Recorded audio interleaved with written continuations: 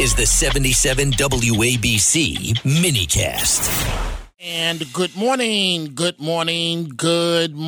Dominic Carter here with you, Talk Radio 77 WABC. With the weather, the snow, Republicans were given a bad hand to play today. When it's all said and done, Democrats have flipped the seat back.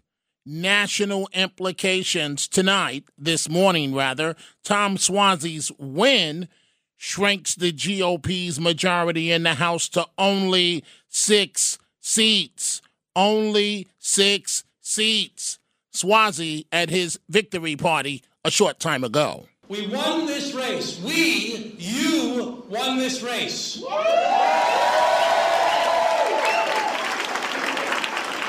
Because we addressed the issues and we found a way to bind our divisions. What I found interesting, I don't know if Suozzi's been to a African-American church lately, but in his victory speech, he sounded like a reverend with the emphasis on his words. I just found that very, very interesting.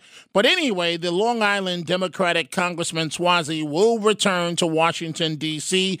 after he emerged victorious in this closely watched race to replace expelled Congressman George Santos, and I'm sorry, folks, Santos had to go. If you didn't get rid of him now, you would have had a lot more Republicans going down at the next election. He would have dragged the entire party down. Santos had to go.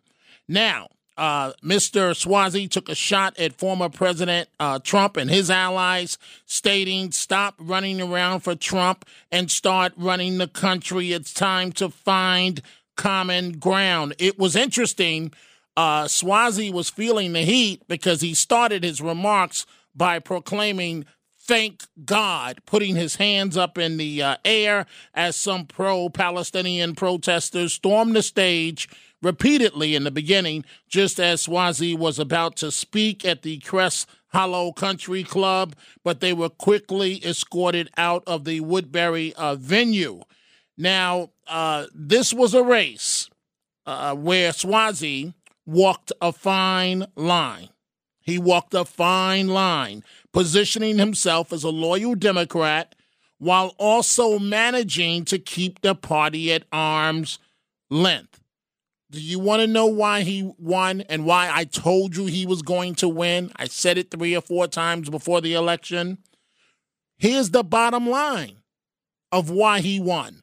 Suozzi was more seasoned as a candidate, and I'm trying to be diplomatic and nice to Mazi Pillup.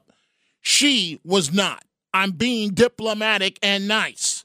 She was not as seasoned, and it showed badly on the campaign trail.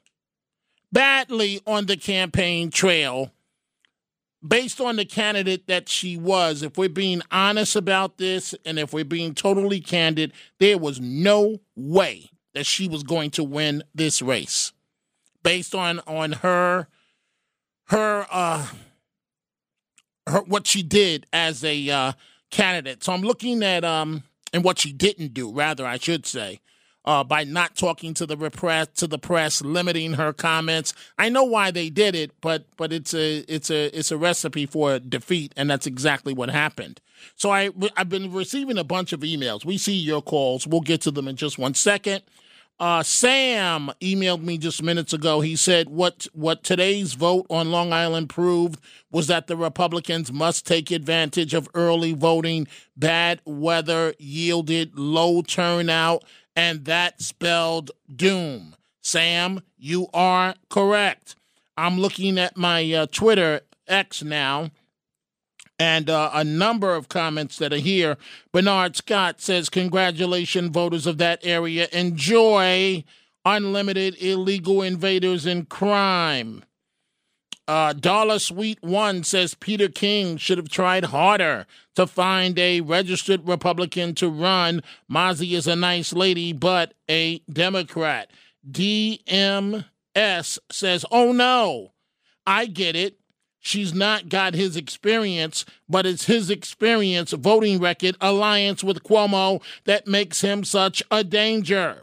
He won't improve our lives. He'll just tell us, like Biden did today, that we should be happy with the economy. Democratic double talk. And another comment from Dollar Sweet One. Yay! Now that Suozzi won, we can send all the illegals to his district, And Andrew Collins says she got smoked. Wasn't even close. How do you like me now? Laugh out loud.